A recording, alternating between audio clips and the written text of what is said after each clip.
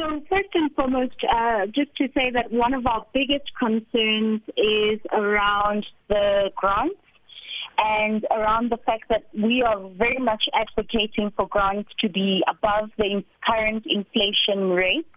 Currently, both the child support grant and the SRD grant are substantially below the food poverty line. And obviously, this comes at a time when lots of people are struggling with unemployment, with poverty, with high costs of living. And so this is a big part of what we are concerned about. And we'd love to hear more from government and the minister in particular today around how they will address this specifically. And then secondly, like everyone else, we are very concerned about the current energy crisis. And what we would like to hear today specifically is just around how funds will be allocated and how they will be spent to deal with that Eskom, 400 billion Eskom debt. And obviously just doing that in such a way that is sustainable and considering the fact that it should not be to the detriment of other rights such as the right to education, healthcare, and basic services. If money is being diverted to deal with that particular debt, then it mustn't come to the detriment of the people, and we mustn't see budget cuts to those specific sectors in particular. And then lastly, obviously, just noting the fact that we are looking towards, hearing more about how government plans to deal with the potential grey listing that we might be faced with.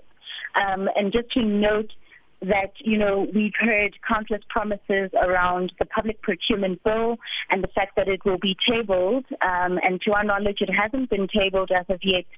And so we would love to hear how government is going to plan to implement this as quickly as possible this year, because this has been a long time coming. And if government is serious about addressing corruption, then obviously this would be a positive step forward in particular. Just running out of time there, Motlatsi, but I want to hear, as the BJC, what do you hope to see in terms of social grants and spending in that regard, and also factoring in the fact that we have almost, 30 million South Africans dependent on one or other form of grant from government? So in terms of the social grants in particular, definitely for us, it's quite positive that the SRD is continuing, but definitely what we are encouraging is that any amount that is allocated to the different social grants should be above the current inflation rate, to at least try and align everyone as much as possible with the current food poverty line, which is based at 663 rand a month. So we want to see an increase, a substantial increase in those grants in particular, to address obviously the current cost of living and inflation. So my question in that regard is, and I can understand fully why there is a need for the continuation of this grant and maybe even for the introduction of a basic income grant, because the reality is that South Africans are not working. The economy is not producing those job opportunities for people to work and basically take care of themselves. Granted, understand that. But on the other hand, you have the situation where you're talking now about, an increase in the amount that is being given to South Africans in these grants, the various types of grants. How is that sustainable in a country where the economy is not growing and, in a country where the number of people dependent on grants is forever growing? What do we do?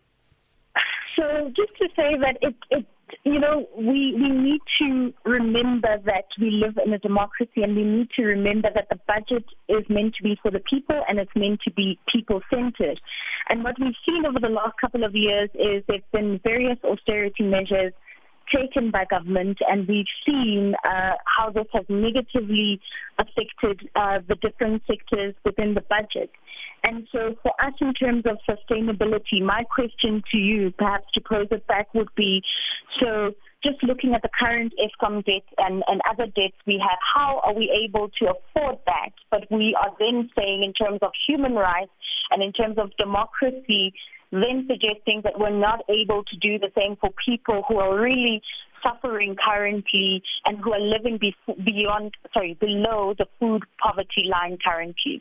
So and that would be that my was question. not my I point. think we definitely have to find a balance, and I know that the energy crisis is at the top of everyone's mind, and that does affect everyone, including people who live below the food poverty line. But we can't pin the two against each other, definitely. And I don't think that was the point I was making, Motlatsi.